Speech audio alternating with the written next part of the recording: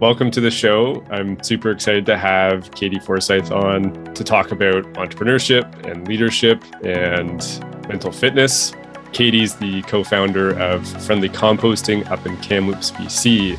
Welcome to the show, Katie. And just for everybody listening, can you give like a really quick share about like what your composting business is and how that kind of came about? Yeah, definitely. So we are a weekly compost collection service with local product delivery. So we founded in March 2020, right around the time that the pandemic hit BC. I was transitioning out of a job and a role that didn't suit me and came into Friendly Composting. So we basically offer weekly collection of organic food waste, and we're offering a solution and filling a gap for our community because we don't have a municipal or city-run program. And then we also partner with local food producers and farmers to bring local food to people's door every week. That's awesome. A lot more community-minded, local support. And I love the circular part of how it's all localized with composting and food production, and then it kind of comes full circle for everybody in Kamloops. So I want to start off just by hearing your story into entrepreneurship, because I think some of that backstory is a really important part of how you probably got to where you are today. So how did you first get into entrepreneurship? Yeah, so it wasn't something that I planned. I went into my undergrad planning to become a school teacher. That's what my mom did. And in my my third year, I got connected through a job fair with College Pro painters. So I came up through the College Pro program. I did that for 2 years. And it really planted a seed for me, just in terms of being my own boss and putting my own team together. And I got really kind of hooked on that sales process and those connections to more people in a community. So yeah, I did that for 2 years. I ended up I'm almost done my undergrad. Actually, I ended up pulling out of it because I did kind of find this new inspiration and thought I could maybe run with that for a little bit. But the plan is to still finish the education degree just so I have it. But I was about 4.5 years into it. And yeah, I just caught a bug for business. And it really was not something I planned or studied or had major influences in my life with. It was just something that happened very organically for me. Yeah, great. Mm-hmm. And if you were to try and get specific, what was it about entrepreneurship that kind of reeled you in? Was there any one thing? I think for a long time in most of my jobs growing up, I always wanted to take more of a higher role. No matter what I was learning, I just wanted to learn the next thing and the next thing. And I wanted to move up really fast through different industries, through the restaurant industry. I grew up working on a berry farm. I started scooping ice cream there, and I wanted to get into the main stand. Then I wanted to be in the field with the pickers. Then I wanted to be driving the trucks. I just always had to learn the next thing in everything I did. So as soon as I got into College Pro, I felt it. I was like, I get to do it all. I get to plan it all. I get to put people in positions. I get to make the connections with the clients. I get to book the jobs and take the deposits and write the checks for payroll. It just was so addicting to get to just learn how to do everything within kind of a structure where I was able to mimic kind of people that had done it before me. And I had coaches that were, checking in on my progress. So I was kind of getting that stamp of approval and pat on the back every week. So yeah, it just kind of snowballed from there. It was just really addicting to just keep learning a new skill. I went into it having known nothing about painting. So that was a new skill right away. And then I all of a sudden the next week had to train painters how to paint. So it was I loved that. I loved that challenge. Mm-hmm. It was so challenging. What I always love when I chat with entrepreneurs or founders is they enjoy that, because there's a lot of people that really shy away from diving into something where there's so much uncertainty and having to figure out all these things like payroll and all that kind of stuff. For a lot of people, that'd be totally overwhelming. When you look back at that time in College Pro, which I don't know if you knew this, but actually today is a 50-year anniversary of College Pro. No way. I didn't know that. Okay. There's a video webinar later today for College Pro for 50 years. So alumni, for all the alumni. So I'll make sure I send you that. And for all of you College Pro alumni listening, hopefully you're attending this little video conference because so many entrepreneurs have gone through the College Pro track.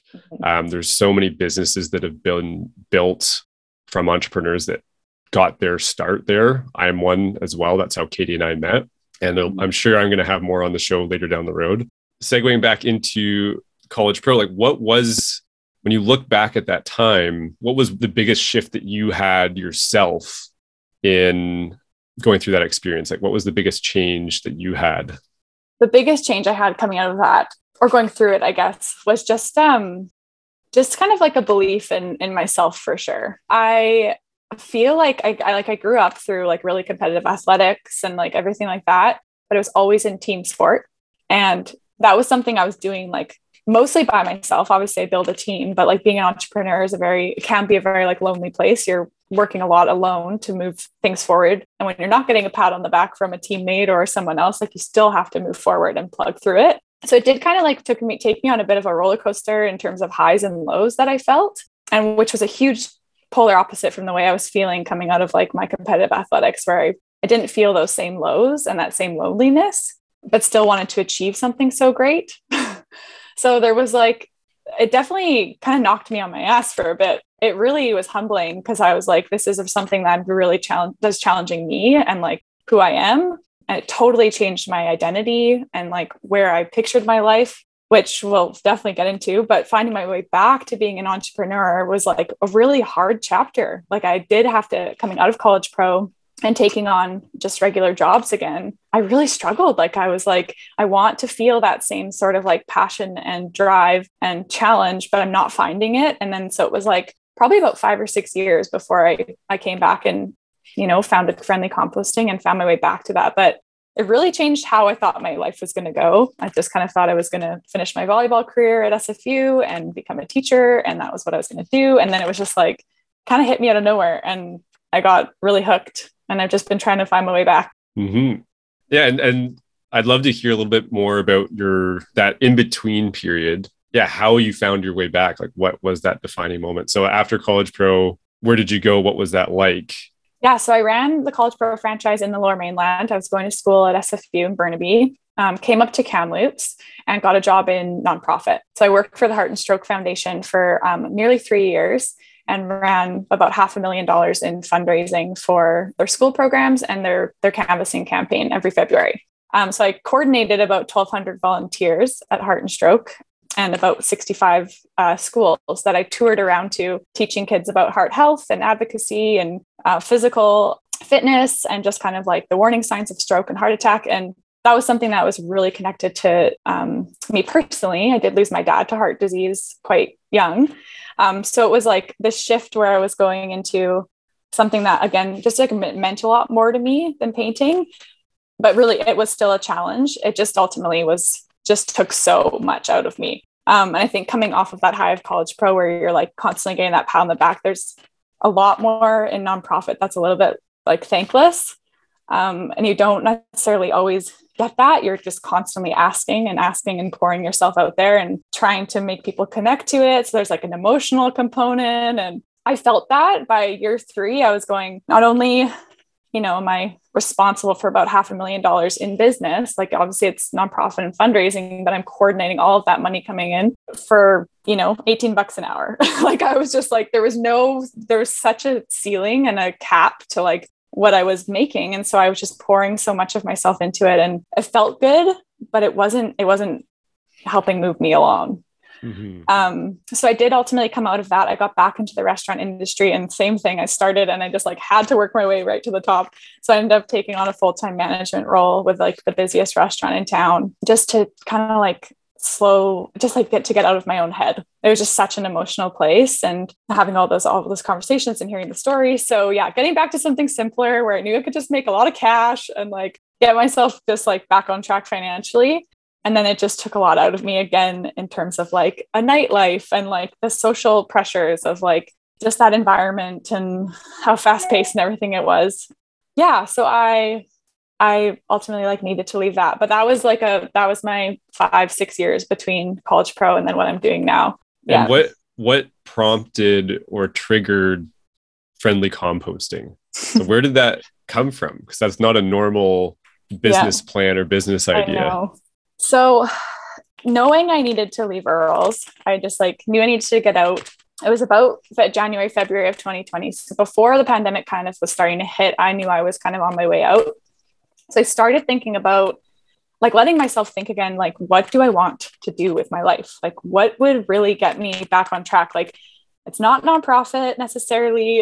It's not the restaurant industry, and it's not painting, but I really loved so many pieces of the College Pro experience. I really liked the sales process. I really liked spending hours choosing colors with clients. Like, I liked connecting them to like what mattered about their home. I liked helping them make a decision about their home. So when I was thinking about getting back into a home service, I was like, that could really see myself enjoying helping people with their homes again. That's when it kind of got the ball rolling. And for so many years at Earl's, I was kept being like, we have to figure out our organic waste solution. Like, we're wasting so much food. And I would bring it up at meetings, and I was trying to connect with local farms as the manager there. But I was so busy that it kind of kept just falling through the cracks. Yeah. So I was for years at Earl's bringing up the organic waste issue. Just the fact that we were wasting so much food, post-consumer waste, and all the veggie preppers, like everything that just like seems like such a no-brainer that should be going into an organic waste bin wasn't. So I'd bring it up at our meetings constantly, but because my role was so huge there and we were so busy all the time, I just like couldn't be that person to take it on and get it rolling, even though I wanted to be. And that was what it kept coming back to for the owners and management, just going, we don't have a person to take this on. Our head chef is slammed. Our preppers are already slammed. They don't want to bring on new habits or systems. So then when I knew I was transitioning out, I was like, I could be that person now. Like, I could maybe focus in organic waste in some way. And then when I started thinking more about how I could make that into a home service, I brought it up to my roommate, Claire, and was like, do you think that this could be something that maybe could work as a home service? Like, what if we offered a pickup? What if we, just did that every week and we like started getting this rolling? So I actually ended up Googling organics and compost Kamloops just to see, I was like, am I just not being a very like conscious minded consumer? Like, maybe at home I should just start like composting my food scraps. Like, I lived in an apartment, but I was like, I'm sure there's somewhere I could take it. I'm just like not putting enough effort into this. So Claire and I almost like super naively just like collected our food scraps for a week. We filled a bin and I drove them out to, it's called Cinnamon Ridge Compost Facility in Kamloops. And I get there and they basically go, we don't accept food waste. Like, we're a yard waste collection. Like, if you bring your leaves every spring or whatever, or every fall. So I just like turned around and called Claire and was like, they're not taking our food waste. Like, we're not the problem. Like, there isn't a place in Kamloops that you can take your food waste to, even if you were motivated to do it. I ended up like pulling over on the side of the road, found this lovely woman in a community garden and was like, do you mind taking my food scraps? I've got this big bin of it. Like, and she's like, yeah, totally, put it in my bin. And I drove home and went, I think we can figure this out. Like, I bet you there's a lot of people in our community who feel the same way. And sure enough, there was a lot of people who felt the same way. That literally that next week we sat down with our computers and built a spreadsheet and started crunching the numbers on it. We started sourcing some repurposed bins. We found like 1,000 bins on Craigslist that were old chocolate containers that we like hand stripped every label off. We drove down to Vancouver and back in like one panic day because it was like during COVID. We like didn't see anybody. We just drove right to this warehouse with this like random guy named Dave and packed our car up with repurposed bins. Drove back to Kamloops and then basically just told our friends and family to like take a bin, and we told them we'd be back next week to pick it up. We didn't really even know like if we would. Yeah. And so we got connected with a farm. And as soon as we had the kind of green light on where we were going to process it all, we just chucked it into community groups and Facebook groups and when we can pick up your food waste. And in less than a year, we had over 500 homes subscribed to our service. And we're sitting closer to about 700 now at about 18 months in. And so there was a solution and a lot of people wanted to use it. And we turned it into a home service somehow. Mm-hmm. What's been the most fun part of the journey so far? I think it's got to be the challenge of just figuring it out day to day, and how we did grow super organically, just kind of like through word of mouth. But it's been like just growing really steadily, actually, I'd say pretty fast. So there's just like always a bigger challenge on like the logistics of picking up all of these bins every week, where we were going to clean them because we offer a clean bin every week. So it's just been really fun to figure it out as we went. And we have 13 people on our team now. Wow. So we have four in full-time management. and 9 part-time drivers. That's Yeah. great. Mm-hmm. So the flip side of that question of what's been the most fun, it's like, what's been the most challenging or stressful part of this? I think that probably the most stressful thing, oh man, it could be even the same answer. So one of them, I guess one of the most stressful pieces of this is that early on, we did reach out to the city to find out if they were going to be offering an organics waste service in the near future. It hadn't landed on anyone's desk yet when we reached out. And so we just kind of kept in a loop with them. And they are rolling out now a program in about 2.5 years. So it's always been front of mind for us that we've had to kind of like choose when and how to pivot at least the residential program. But I would say a lot of the challenges happened kind of with financial constraints upfront, with like lack of funding upfront, finding grants and sort of like that upfront cost, getting loans in place for equipment and just kind of like how, because we grew so fast, we like didn't have a whole lot of time to like build any sort of like credit or like anything like that. So it's really hard for us to kind of get loans right away to invest in infrastructure upfront. We kind of have slowly added things to allow for us to take on more, but the volume of food waste that we're taking on now is just like tenfold what it was at the beginning, and it is heavy. And yeah, I think if we had secured some of that upfront, I think it would have been a lot more helpful to us than taking the grassroots approach. Mm-hmm. And what for you has been like, so inside of 18 months, this business started from zero and you're at 13 people on your team, like 700 houses, like things are moving fast. Safe to say. What's been the challenging part for you personally in your role? Like, what have you struggled with, or like that inner game of business side of things? What's been challenging, and what have you been working on? Yeah, so when we were growing as fast as we were, and we were starting to bring new people onto our team, I did struggle with letting go of like how heavily involved I was with the day-to-day operations. It took me a lot to get to a point where I was working on the business and sitting back and kind of like planning bigger picture moves and pivots and things like that. I was just so consumed with the day to day and had it in my mind that I needed to be like doing the pickups every week. And I think that definitely, maybe I could start this one over. I would say that like in terms of the inner game, I had a hard time putting myself first and taking care of myself so that I could make really smart business decisions and put people in place where they needed to be. I just was like very consumed with the day-to-day of operations. So it took me probably a full year to like really wrap my head around the fact that I needed to like bring on more people and let go of being at every door every week and picking up, just because for the first 8 months, it was just me picking up all of the compost until Claire came on full time, and then we did it together. So I did struggle with like delegating certain roles within the company and allowing myself to kind of like work on it and be planning what comes next and keeping the ball rolling. And I got just very consumed in it. It was just like I lived and breathed it. I woke up at 7:00 in the morning to be at the farm to pick up veggies, and then I would be working till 9 p.m. Like it was just all day full on. I didn't give myself a whole lot of time to rest. So what's helped in that, being able to let go? Because this is something that a lot of business owners and entrepreneurs get hung up on, is they are the person, and then that person needs to change. It's like who they are in the business and that identity with what you're doing. What's helped you through that process? Well, I would say this. Definitely going through this program and like learning about PQ. When you first brought it up to me and we first sat and had our conversation about it, we were just starting to renovate an office space. We were so full in the thick of spring and summer collections and starting soil distribution. And I was so overwhelmed and consumed by just like, I couldn't take a second to like step back and look at what was going on because I was just so consumed by it.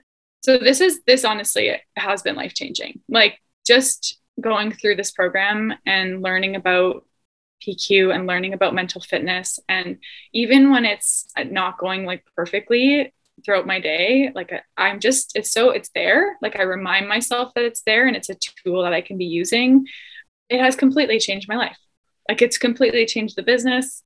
And just for context, the program Katie's referring to is the mental fitness training that I do with clients and positive intelligence specifically. So it's a more personal journey, like an inner learning journey about how you show up, how you self-sabotage, having more command over your mind and building your mental fitness so that you can execute at a higher level with your performance. So because it's a more individual focused learning journey, how have you seen it impact your business? Because that's a different kind of level to it. And I'm curious to hear what you've noticed in your team or the business itself because of the work that you've been putting into yourself. Yeah. So just to give kind of like context, I was just reaching kind of the 1-year mark of our business when I got into PQ and this kind of like personal journey. I was dealing with a lot of things personally. And so I wasn't showing up every day kind of like my truest self. And I was not being a very like proactive or supportive leader. I was just going about kind of my normal routine for the week. I was just getting my normal things done. I was just checking boxes and I wasn't connecting with or really checking in with my team as much because I was just assuming that they were just going through their week, checking their boxes. And what really kind of like has been an improvement is it's allowed me to slow down and actually try to understand what the feeling is in my company. And now at my weekly meetings, I kind of sit there and I listen a lot closer to what my team actually is saying and what they actually need. I didn't notice this for so long. We were just on autopilot. All of us were just doing the same things every week and we were getting the same results. And there wasn't sort of any collaboration. We were just kind of all in our own little bubbles. And the second that I popped it and I went like, let's reconnect. Let's set some goals. Let's do some more brainstorming. Let's come into the office. We had just renovated this awesome office space, but it was kind of just like a office share sort of style thing where you come and sit at a desk if you needed to work. And so I went, we've got this really great space. Let's start doing our meetings in person. And so there's just been this huge shift that's happened. And I know that I have been at the core of it. I can feel it. Like I'm showing up a lot truer as myself. I'm admitting my mistakes a lot more often. For so long, I would just like try to quickly fix something because I could. And I wouldn't like bring it up to my team because I was like embarrassed because if I'm not getting it right. And what's the impact on your team when you are admitting publicly your mistakes? Like, how has that impacted your team and what are you noticing in them because of that? They're admitting it too. They actually feel safe and vulnerable around me to admit when they need help or when they've messed something up and they want me to kind of like help them get through it. There's such a level of vulnerability around in our group now, just by me bringing it to the table and using that and being like my most authentic leader.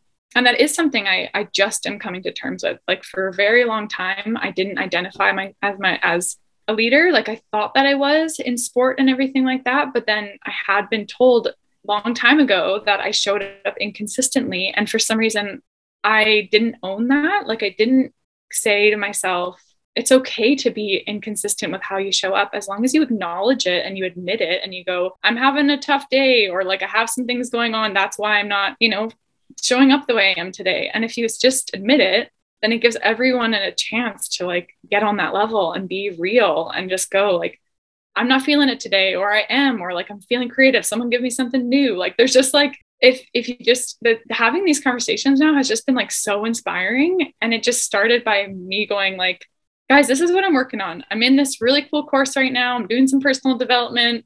I'm really acknowledging a lot about like who I've been to you and who I've been to myself. And I need to start filling my cup. I'm a lot more selfish with my time. And when I tell my team that I'm off, I'm like, I'm off and they get it. And then I also encourage them to do the same thing. Like there's just like a total snowball effect of what this is doing for everybody. And I can feel it. It's like really awesome to see them using some of the tools I'm sharing and taking breaks. And, when I pause the meeting in the middle and I walk outside and just go, I just need to take 5, everyone take 5, go eat something or get some fresh air. And then we'll come back and we'll keep going. Yeah. It's been really cool to see it shift. That's amazing. And it's so exciting for me, having worked with you, to see that shift too, in terms of how you show up. And I still remember one of the first times we chatted, like you were in full burnout mode in a very different space, showing up very differently on the call even. And one of the things I'm curious about that you just shared is how you've been more selfish with your time and where you're spending it. What's like, so using some of the language from mental fitness, each of us has saboteurs or archetypes of how we self-sabotage our own success, our own performance, and our stress and like peace of mind. For you, which saboteur tends to show up, and like what have you been working on to put yourself first so that your cup is full for your team?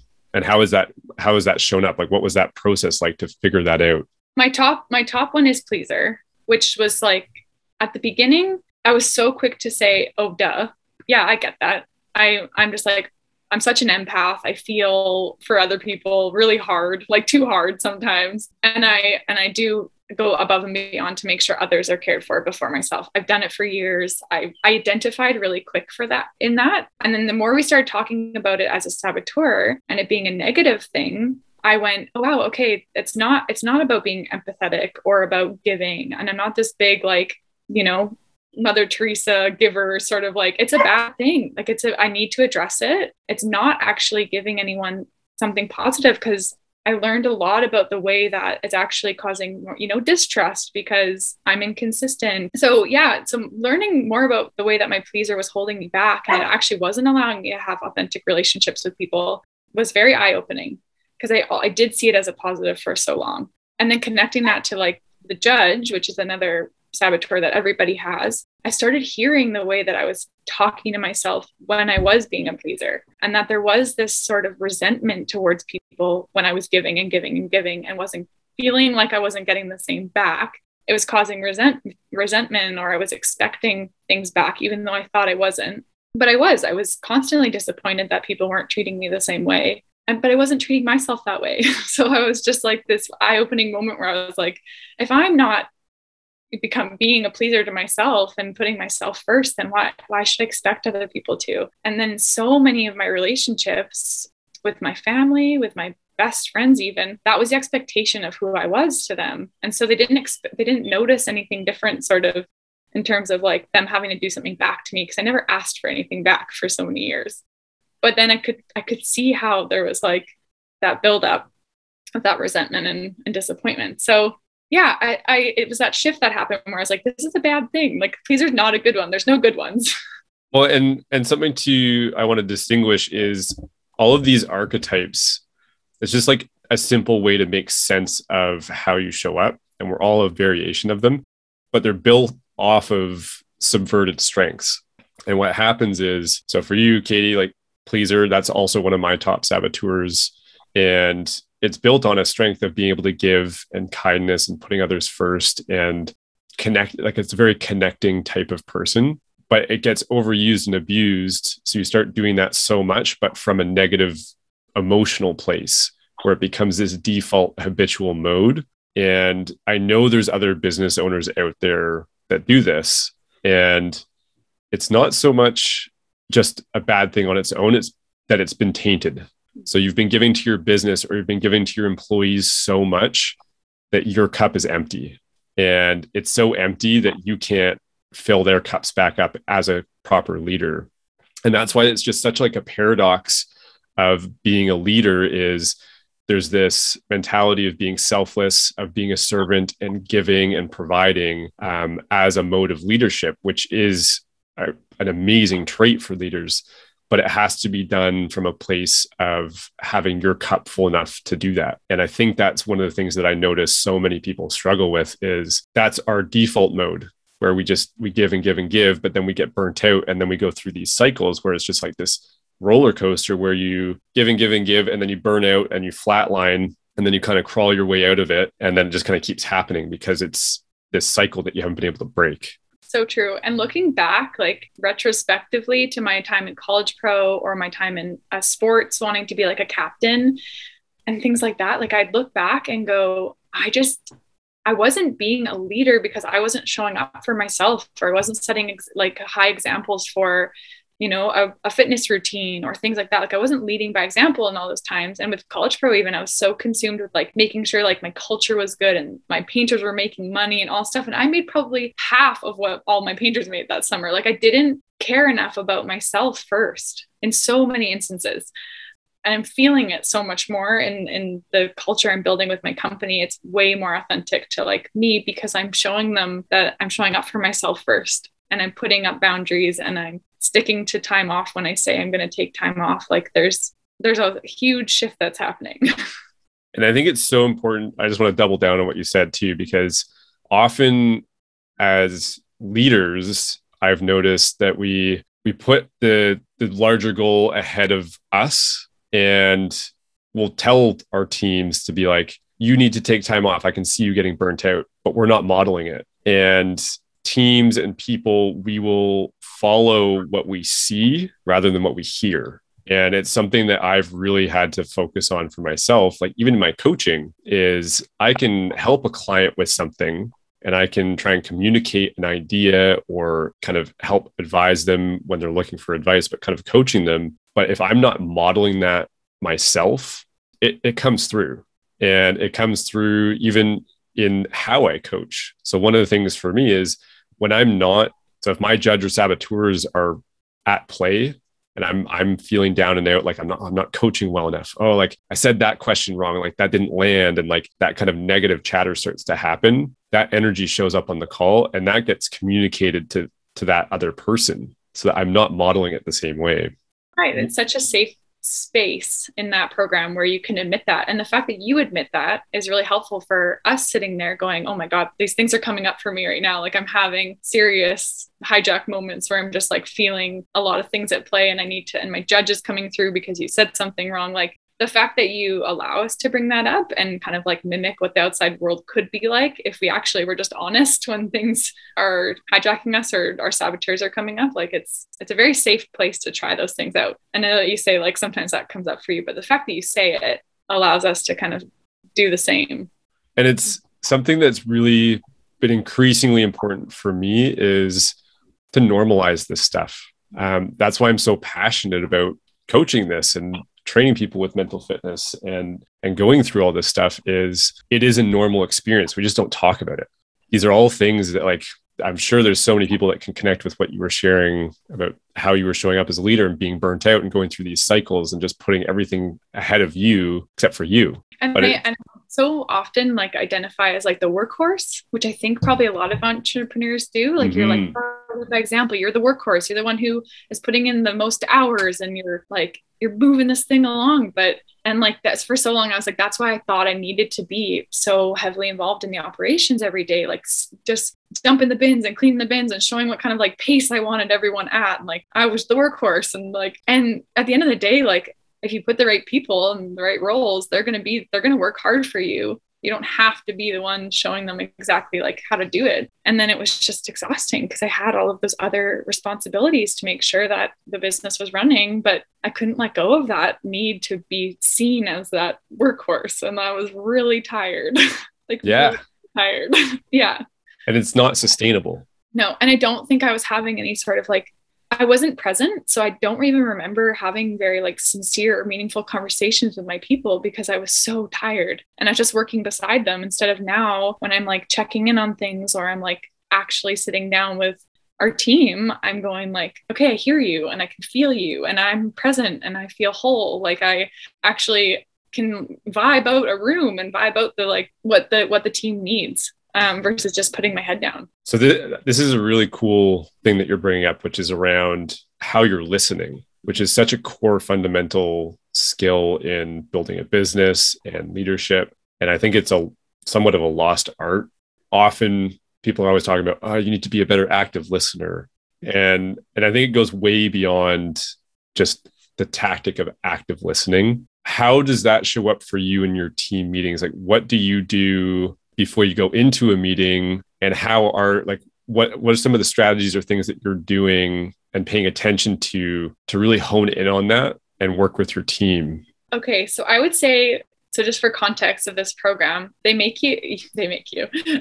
get to work on your highest, most obvious saboteur for like a big chunk of it. So my pleaser got a lot of attention because I was working on kind of opening up and figuring out. And because I identified with it, it was like a very easy one to learn about in theory.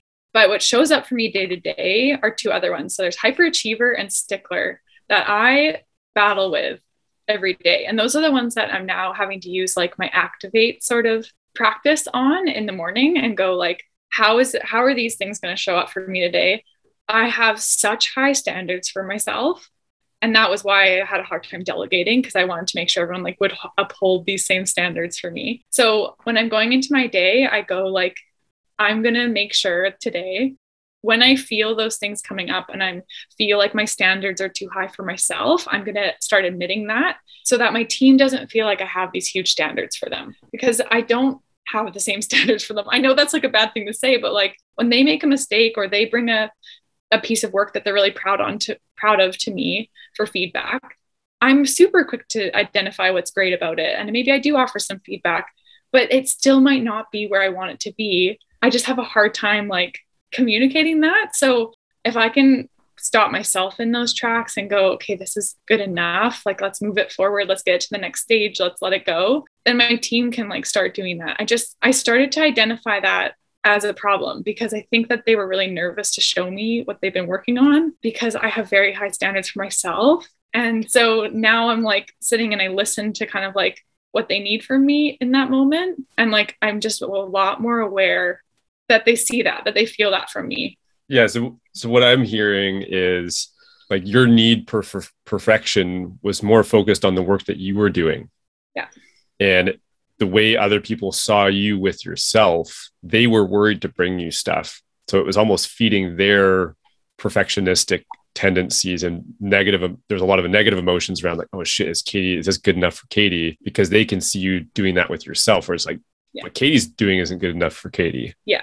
Which is such a fascinating like trickle down of how you show up as a leader and like leadership. One of the other things that was coming to mind for me was like the impact this has on the productivity and the performance of your team when you actually do let go of standards. Because I think as a business owner, there's always these standards of things need to be at a certain level because you need quality and you need to hold accountability. And on the other side is the idea of done is better than perfect, and that you need to be, it's an iterative process. It's not one and done. Like you're constantly updating and changing these things that people are building. What's been the impact on your team and what they've been able to do without you because you've been working on yourself selfishly, which is kind of a weird concept to consider. We are absolutely rolling right now. Like the juices are flowing. We're getting projects done. Like it has been tenfold, like different. We are absolutely rolling. It's like the best feeling. We're being so much more collaborative. Everyone's kind of like identifying where their strengths are. We've shifted roles around. We've taken things off people's plates that they worked on for months because they're like, this isn't me. This isn't what I'm good at. Let's put it in this person's hands, and like, or identifying new people to kind of move up and give more responsibility to. It's so much more collaborative that we're actually moving a lot more projects along. Like we're actually taking things to the finish line. Whereas before we were just sitting on so many ideas, and they would just come up every week, the same idea about this really cool coupon we should offer, or this really cool bundle we should put together. And then we're like, so I finally just got to this point where I was like, yeah, like none of this, these are great ideas, you guys. Like, let's do it. Let's do some of these. Let's get them rolling. Who needs to do what? Let's just work on this one thing. Who wants to take on, let's like put this bundle together, and who's going to do what? Let's get it done this week. Like, it's just turning into this.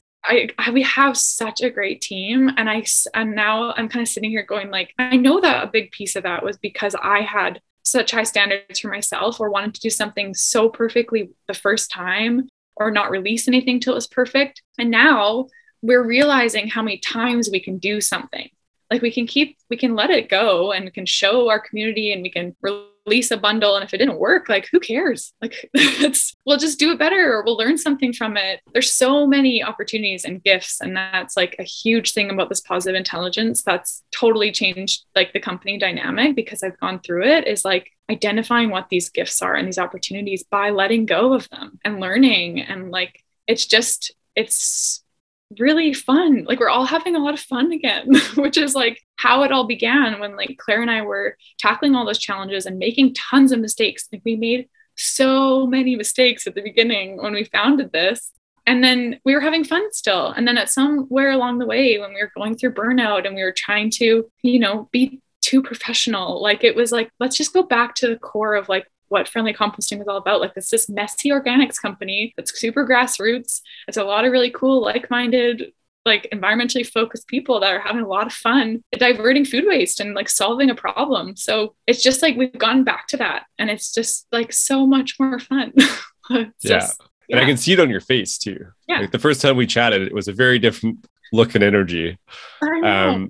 And just for any listeners out there, I think what I want to try and pull apart from what you shared is early on, there's this spark that you have, and there's this natural energy and momentum, and it starts to get tainted with your survivor brain. Like you start to get more tired. So you start thinking more negatively, and you start to motivate yourself through these self-sabotaging patterns that can actually create success. I think that's one of the traps is like your pleaser, how you show up as a pleaser actually gets you a lot of things, and it's gotten you really far in life. But as you're building a growing business, those limits or those ceilings of what's possible using those old strategies become apparent very, very quickly. And that's when you start to hit burnout. That's when you start to have conflict teams. That's when you start bringing things home.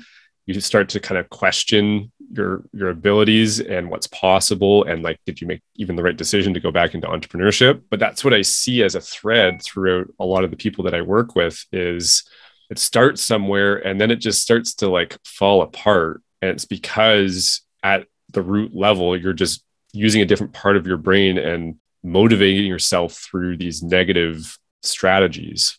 And as you start to like address those mental patterns, you get to the root of it. And I think that's one of the things that I'd love for people to just sit with is it's one thing to hear Katie talk about this.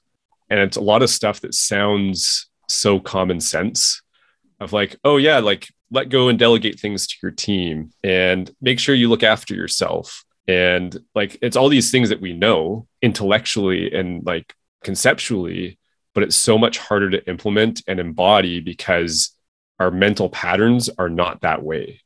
And it's like going to the gym. You have to like put in a lot of time and effort to like create those new mental connections. So you're actually doing it and being it rather than just talking about it or like understanding it conceptually. And to take that one step further, in terms of the delegating, yes, it's so simple to go, I need to sleep this afternoon. Like I'm straight up tired. You go do this versus like actually giving someone ownership over something and going, I'm going to actually coach and support you to take this on for me indefinitely. And whether you choose to coach and support the next person to take it on from you, I don't need to know, like I want it just off me, but it needs to still be, a productive like role for the company. Like it still needs to be moved, but it's different than just going, I need to do this task for me. Like it's so much deeper than that. And if you don't have the capacity to actually admit you need help with it and then know how to take it off of you, like mentally, physically, like not wear the weight of that task or role anymore. Like that's when you start to feel like energy again. It's not just this one simple task you need off, which I think a lot of entrepreneurs have a hard time like admitting. Like you want to do it all, and you also like, because you have those standards, you want to do it right. And like, but it's so much more. You have to have the capacity to coach and support that person in that new role too. And if you're still burnt out and tired and trying to like catch up, you're not going to be a very good support for them. Yeah. Thank you for that distinction, because often I hear like there's delegation where you can delegate something well. And then there's like, you abdicate where you're just like, somebody else just does it. Like you just do it and you just like peace out and run away. But even with delegating, I think you can do it from a saboteur way, or you can do it from the sage perspective, which is a lot like a different energy. And like you show up a lot differently in how you're delegating something. And coaching, supporting, all those things. If you're in deep survival mode and you're trying to just like get something off your plate, you can delegate it. But is that actually landing well? And the person that's receiving it, are they actually receiving it in such a way that they can implement it well to the standard that you need? And I think that's where we come back. Like it's all full circle. It's like you need to have your cup full enough so that you can delegate in such a way that people receive it well. And then I think on that same topic is this concept of burnout or being busy. We romanticize it so much as sort of like the norm. Like, it's just like, you will be burnt out at some point as an entrepreneur. It's like, well, you don't have to be. Like, yeah, if you're not burnt out, you're doing something wrong. Or like, I've been so conscious about what I choose to say to people lately in terms of like, when they ask me how my day was or how my week is or what I've been up to. I used to so much just be like, I'm just busy. I'm just who I am. I'm busy and I'm always busy. And now I'm just like, it's not something I should be proud of. Like, it's not actually something that's moving anything forward. It could mean a ton of different things.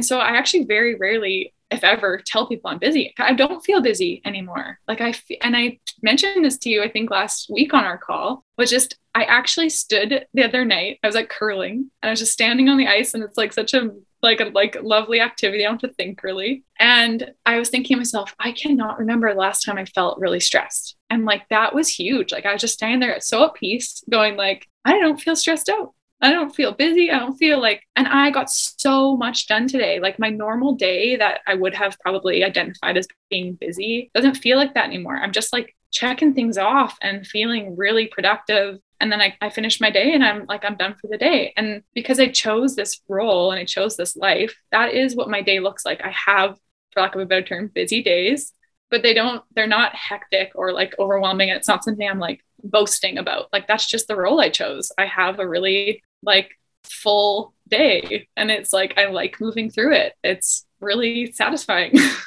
And like, because I have energy now, I'm kind of sitting here going like, I don't feel stressed about it. That's what my day looks like. And it's like, it's awesome. Yeah. That just made my day to hear that, by the way.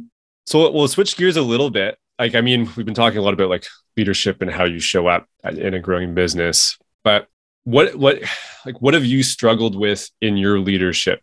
Like, previous to maybe doing the course, how did you think about it? And what wasn't working?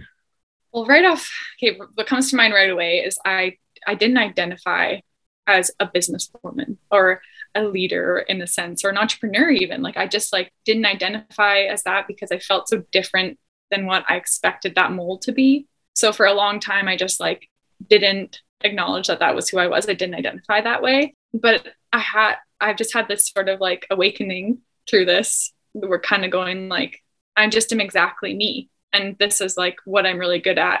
And I really like, putting a team together, building a culture. And this is who I am. Like, as soon as I start owning my identity as just me, and like whatever version of like entrepreneurship or businesswoman I want to be is exactly who I'm supposed to be. There isn't a mold. And yeah, to kind of like get into that idea of like imposter syndrome, like those things come up. You doubt yourself a lot. And I'm doubting myself a lot less lately, for sure.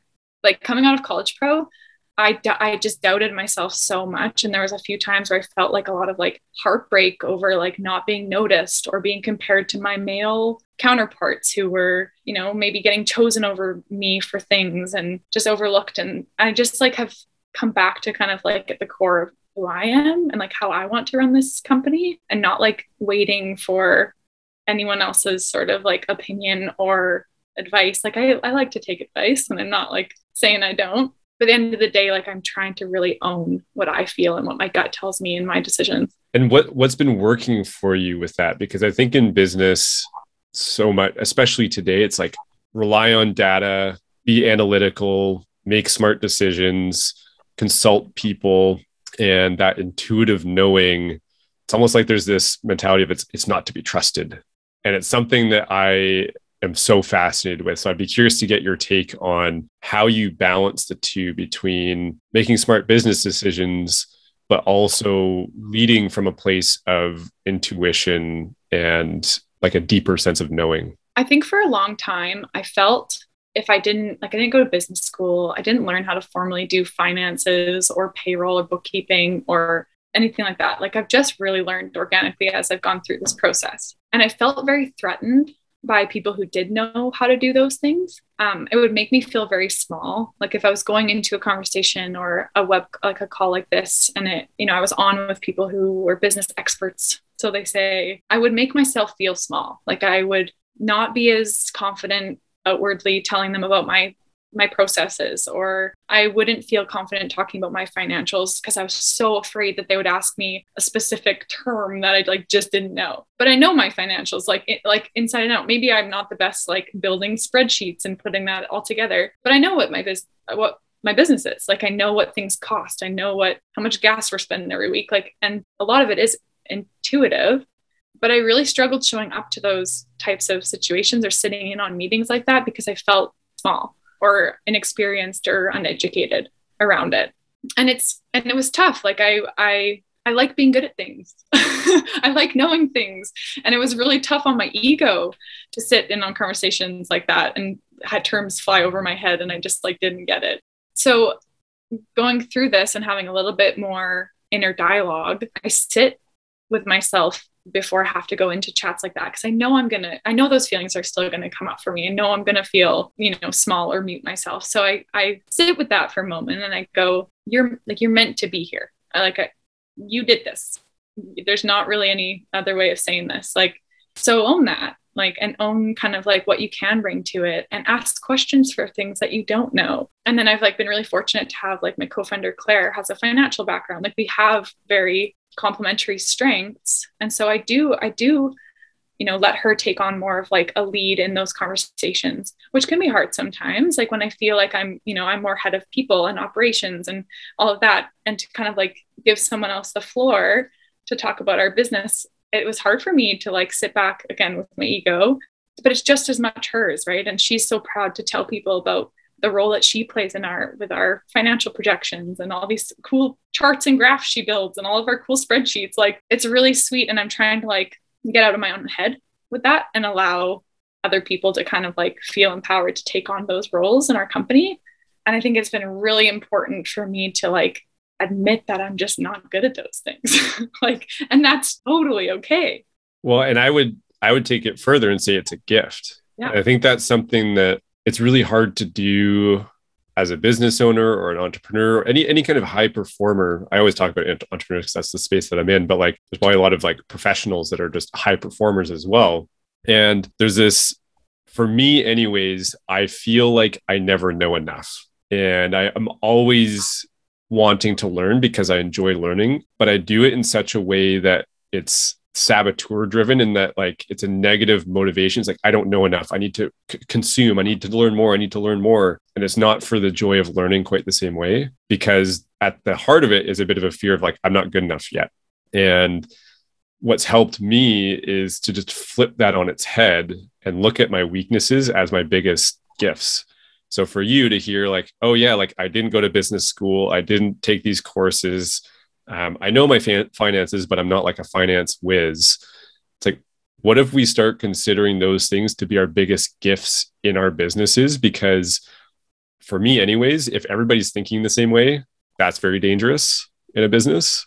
And the other thing that I've noticed too is, because I'm the same way, I'm not necessarily business graduate. I didn't go to business school. I have good fundamentals, but I ask questions that other people don't, or I ask the stupid questions, and a lot of people are oh, I actually don't really know, or they give me some weird answer and I'm where is this coming from? And it really actually dumbs things down, and I get a more simplistic answer, or other people in the meeting are oh shit, I didn't know that answer either. So playing that role and asking those simple questions can be such a huge gift for a business, instead of looking at it oh, I don't know these things, this is bad, I should try and hide these weaknesses. So it's something I just wanted to offer you, just hearing you talk about it. Yeah, and I'm also talking to myself as I'm sharing this stuff too.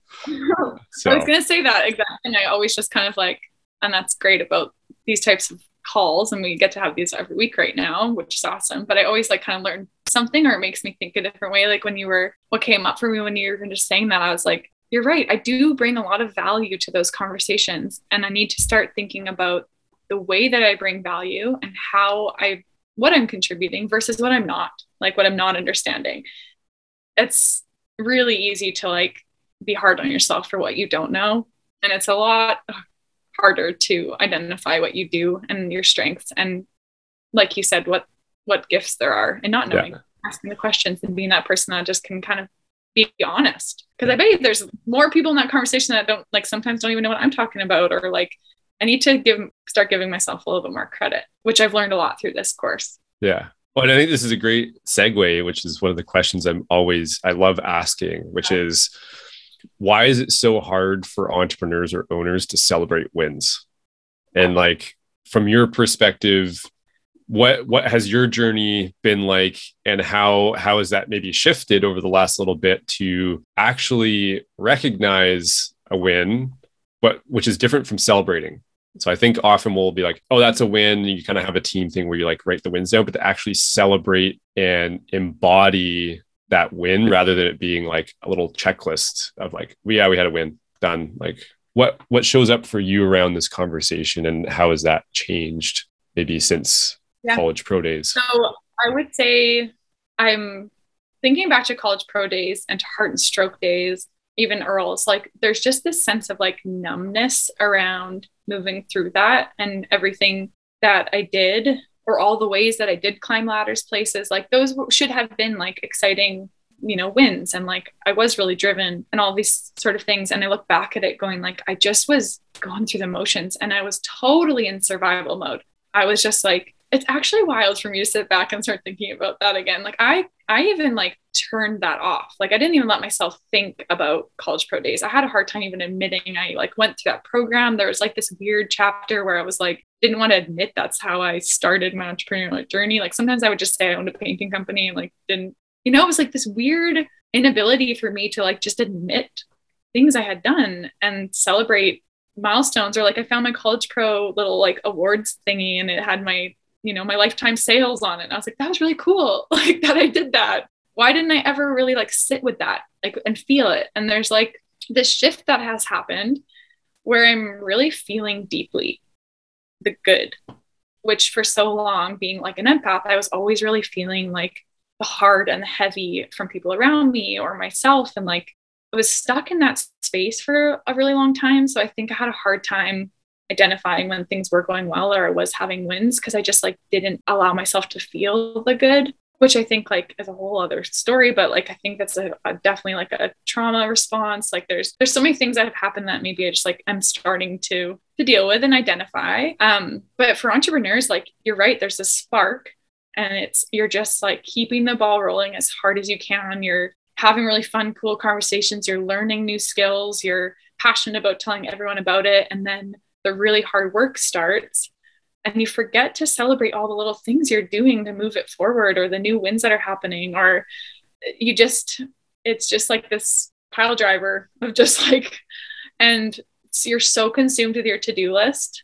And at the end of the day, when you don't get things done, I think there's a really like heaviness around like not feeling like you've accomplished enough. And so shifting that conversation, and Faith, you obviously are like awesome at reminding us of this, but like your to-done list, like what did you do? Like maybe try at the end of the day writing down everything you did. And sometimes I sit there at the end of the day going like, I cannot believe how much I got done today. Like if I had a freaking GoPro on this whole day, like this would have been like crazy. And this is my normal day. And for someone who's not in this, if they watched that GoPro back, they'd probably be like, what the heck is this girl up to? Like, this is wild how much she's getting done. And yet I felt like I wasn't like showing up, or I was disappointing. Like, it's really satisfying now to sit here and go, I'm just like feeling really proud. Like I'm feeling really proud of myself. I feel really proud of my team.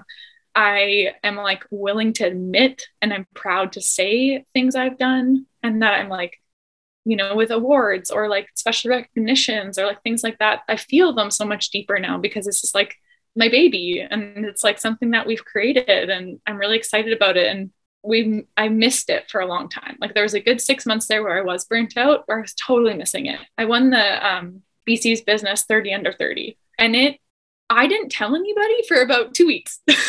Like, and my warehouse manager found out and went, why didn't you guys tell anyone? Like, do you mind if I post this on our social media? And I was like, yeah, okay, sure. I'll send you the photo. And then I'm just sitting here going like, that was really freaking cool. And like, I'm going to be 30 next year. So like, I don't think that's ever going to happen again. Like, and then I just glanced over it and like, that's like so sad to not be present in your life and enjoy those huge moments. Cause I was so consumed with I don't even remember what I was consumed with those 2 weeks. Like, that's how fast this is moving. So like, it obviously wasn't that important that I couldn't have stopped and gone, that's really neat. Like, let me celebrate. Let me tell everyone about this. Yeah. So what would you share with other business owners, entrepreneurs? Maybe you're a high performer at work, your head's been down, you're working really hard. Like, what would you want to share with them based on some of the stuff you've learned over the last 18 months? If there was one takeaway you'd want to leave them with.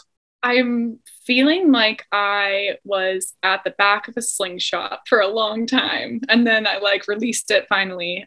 And I'm just like, I feel like everyone's got to go through this program, first of all, shameless plug.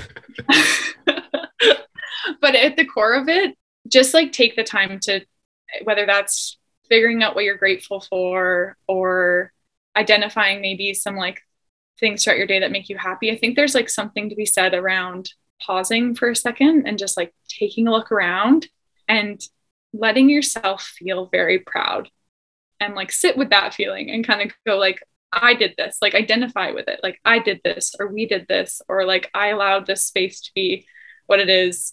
This is really cool. And like, I think there's this, we need to start feeling it a lot more because it really does pass you by so fast. Like, I can't believe we're almost in year 2.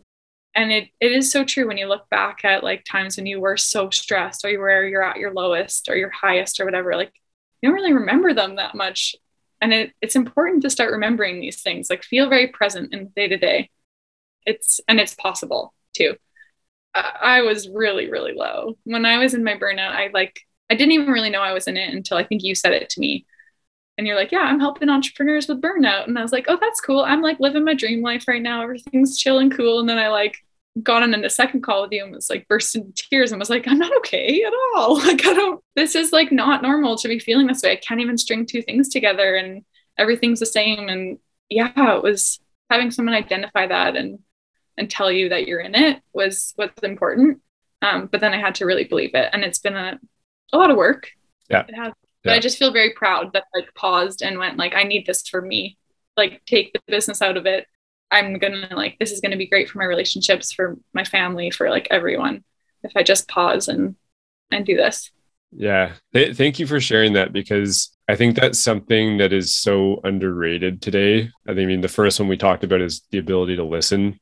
That really stood out for me for whatever reason. But 2, creating space and silence. I think today, like, there's so much information. There's your phone, your computer, like everything's flying at you so fast, and everybody's, the busy epidemic. Like, there's just so much happening, and you have to be so intentional and disciplined to create that space, not only like physically and detach from social media and your phone and like what work is, but mentally too, because you might actually go on vacation, you might take time off, or you might have like an hour to go for a walk, but you're just spinning in your head, just like going through everything. There's no mental silence. Like, you don't actually slow down mentally. Like, it almost speeds up in those times, I think.